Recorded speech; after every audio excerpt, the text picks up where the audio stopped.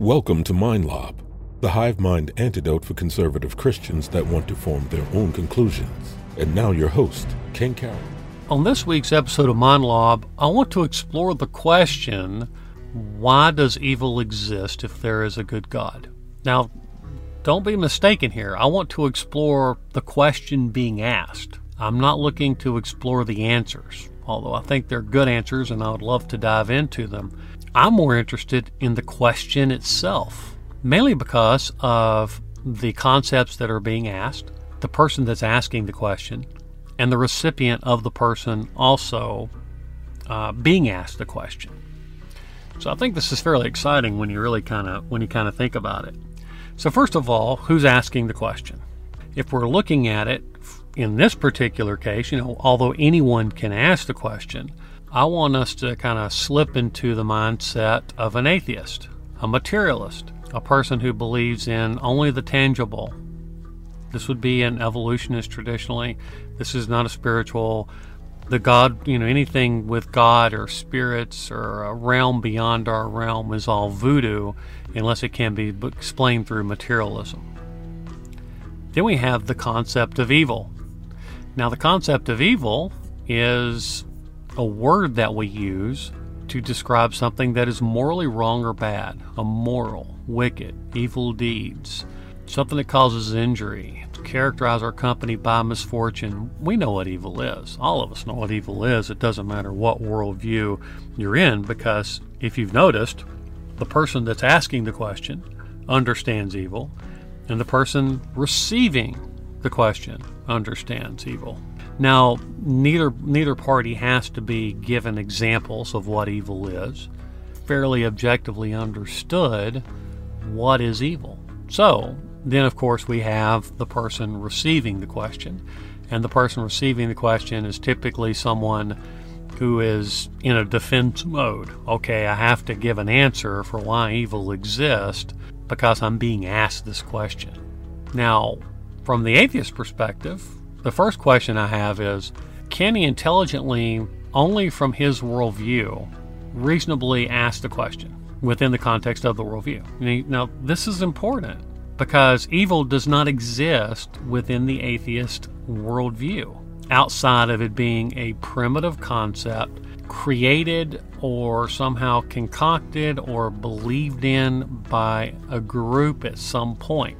So I don't want to get into building some kind of straw man argument of where they think evil comes from or something like that.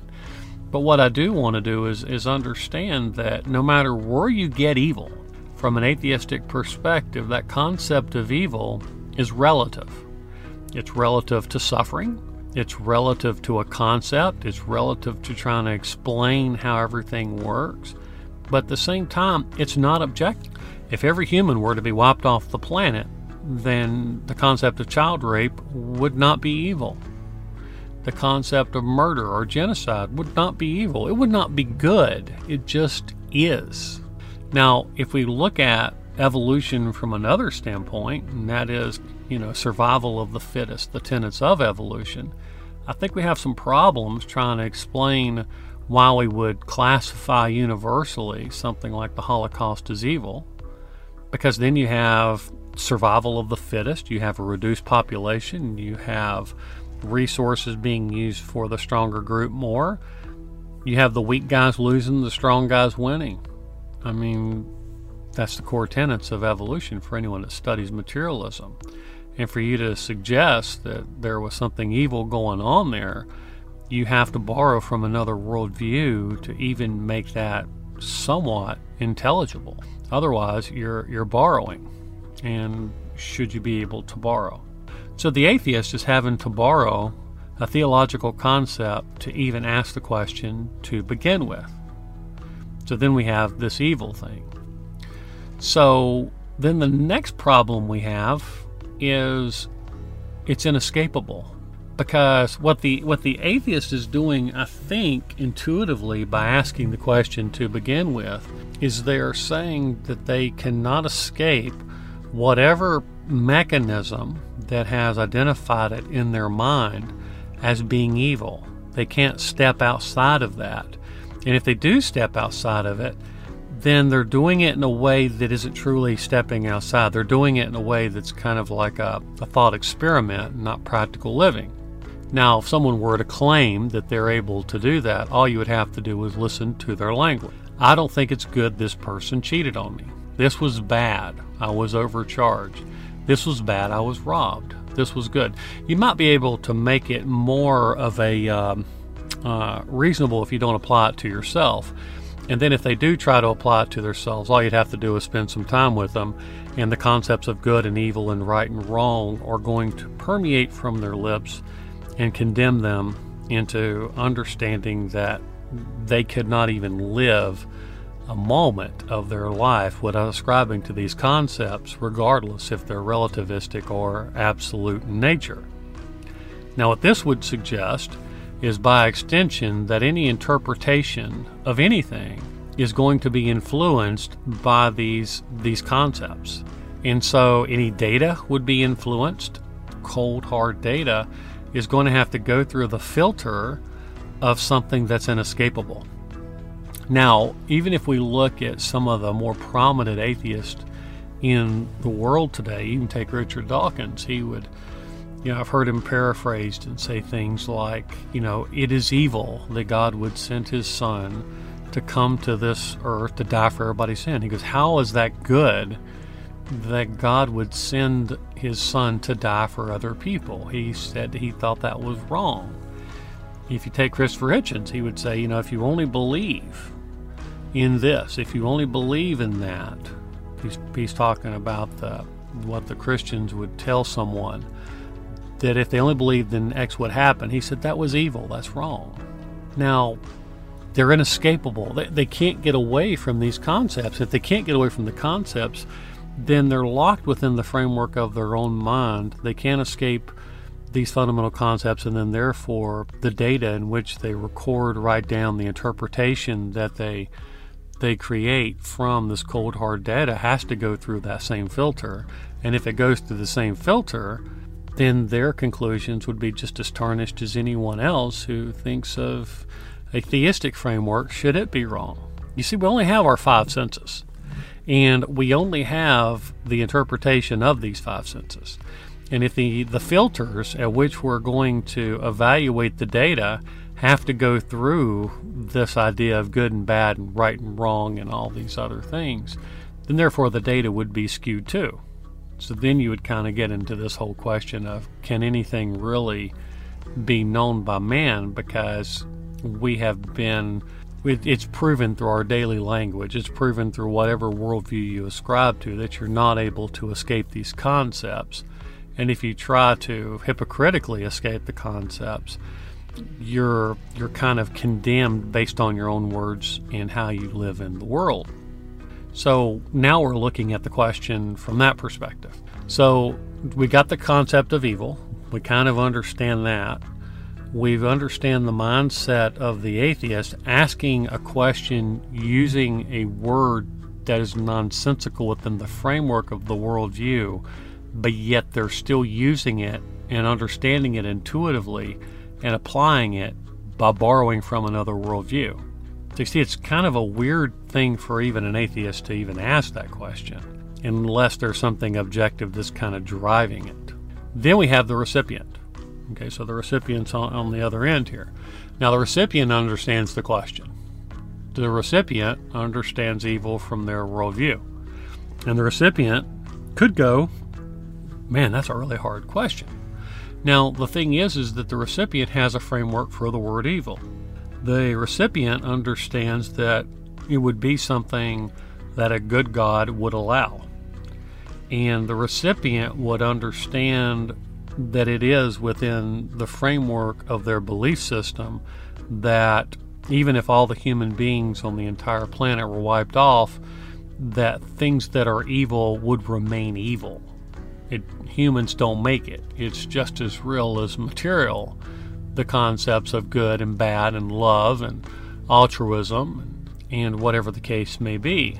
So I think that if we kind of isolate that, then what we would say is that the questions being asked to the theist shouldn't be asked by an atheist. It's really a question to be asked because it's a metaphysical concept that's being asked by someone who doesn't believe in metaphysical concept. Now, with that being said, I've seen some attempts to kind of give an explanation from a materialist perspective from the standpoint of evil and good.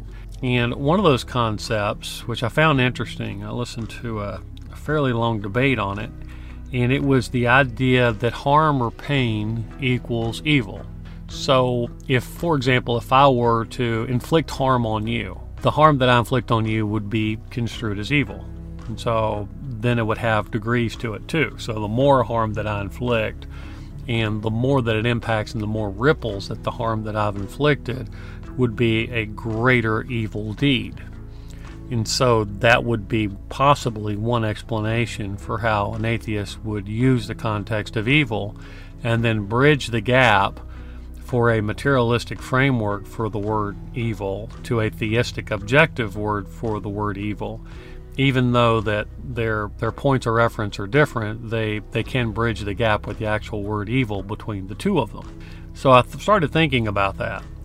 And the debate, which I found, I've struggled with it a lot, to be honest with you, because the questions that I would have is, we talk about physical harm, but what about emotional harm? What about psychological harm? Which one's greater between the two? Is physical harm greater than psychological harm or emotional harm? Because those emotional harm is really not a physical concept. It's not really a concept that exists anywhere other than the mind, because there is no objective framework for emotional harm. But oftentimes emotional harm, if you listen to people that have been abused, the emotional and psychological harm is worse than the physical. They would say, I'd rather be physically abused than emotionally abused. And if that's the case, then that kind of puts a weird wrench in the whole mechanism of trying to understand this idea. Then I started to think of a scenario, and this was just one scenario I bounced around in my head. And so I imagined a winter scene in an ice lake. And I imagine a child going out on the ice lake and then breaking through the ice, and then they're drowning in the water. Now, across the lake on the other side, let's just say there is a male and his child. So we got a man and his kid, and the kid's screaming and begging for help. Now, the kid's freaking out, right? So he wants help, and so the adult sees, and then the adult goes over and tries to help the child out, the drowning child, while his kid stays over, safely on land. So the question is who's committing evil in this scenario? Because if the child is asking for help, then he's putting the man in harm to come and help the child. If the man dies in that scenario and the child goes on, the child has emotional harm, and the child can make decisions that are rippled throughout his entire life because he didn't have the influence of a caring parent. Maybe he has the trauma of seeing his parent die in the water. Maybe both die. And so would the child that's drowning be performing less harm by not asking for help or not screaming for help? Should the child just allow himself to drown so that he doesn't inflict harm on someone else? But if you look at it from the standpoint of the person who's on the side and he hears the child screaming, if he does not go help the child, then he's causing harm to the child because he might be able to alleviate the harm from the child who's drowning. And so if he goes and does that, then he's helping, he's doing a good deed, and if he stays away, then he's not doing a good deed. So now we've got levels of evil from both perspectives. And then you could even incorporate the child into the child with the parent on the side by making decisions that would either be encouraging his dad to go help or not to help or whatever. So now you've got this very complicated recipe of trying to determine good and evil throughout the whole thing. However, if we look at it from a practical perspective that everyone understands, we all understand that watching a child drown in an ice lake without trying to do anything is atrocious. We should try to help the child drowning through the lake. And so this concept of evil or harm being associated with evil, I think, has a lot of problems with it. And I don't think that it's fully understood, or I don't think you can fully intellectually describe it without leaving out a lot of components and a lot of pieces, especially given that the emotional and psychological ramifications of something physical are worse than the physical. So now we've got this problem of trying to bridge the gap to where an atheist can first understand the concept of evil, but then actually ask the concept of evil, and then it be interpreted by a theist. At the end of the day, here's what happens. The atheist understands the concept of evil. Because he understands the concept of evil for whatever reason and asks the question, and then the person who receives the question understands it, they completely skip the idea that we're using a concept, we're using a word that's very difficult to bridge between the two worldviews, unless the atheistic worldview borrows from a theistic worldview to frame the question that is intuitively understood. And if the atheist is intuitively understanding the concept, but it's not an objective truth and it's all relative, then the atheist is saying that his thought processes are tainted. Regardless of what your perception of God is, it's tainted to a point to where it's influencing your interpretation of the world around you. Which, if you're looking at data and then you're trying to interpret the data, then you're interpreting the data based upon information that is relative. It's an abstract concept that is outside of materialism, but it still impacts the way in which things are interpreted.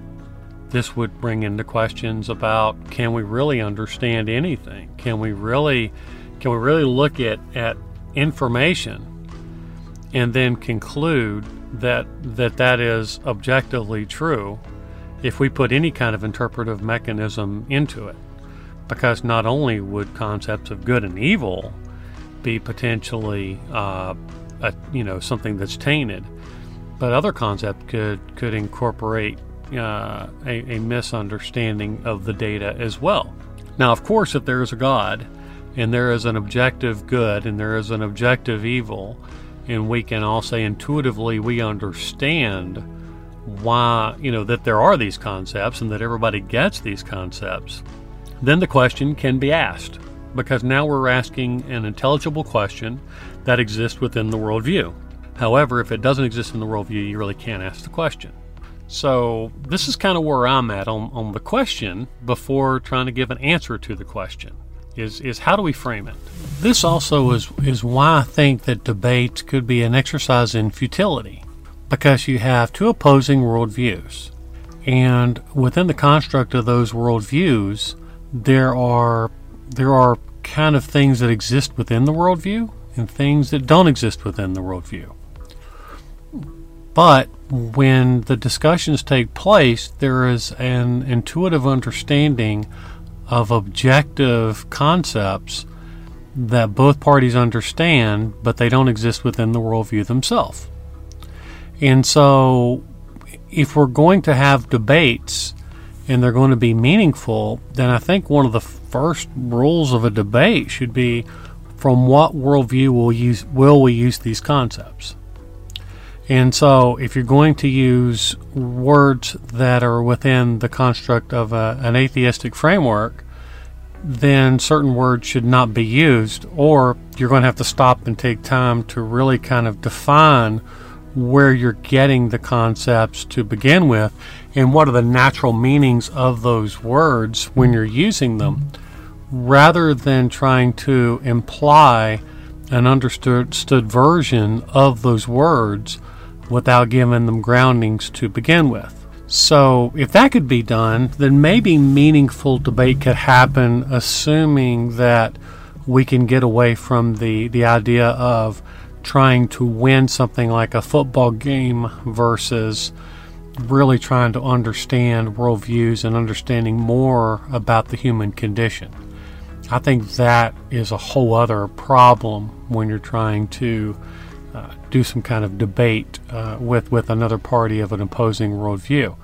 There's egos attached, there's different things attached that really make the meaning and the substance kind of problematic. And then plus, if you have the audience and they're all ascribing to different worldviews, but they're taking the objective understanding of concepts and then applying it intuitively to their worldviews, even if their worldview does not allow for those concepts to exist, then you just have really a lot of noise.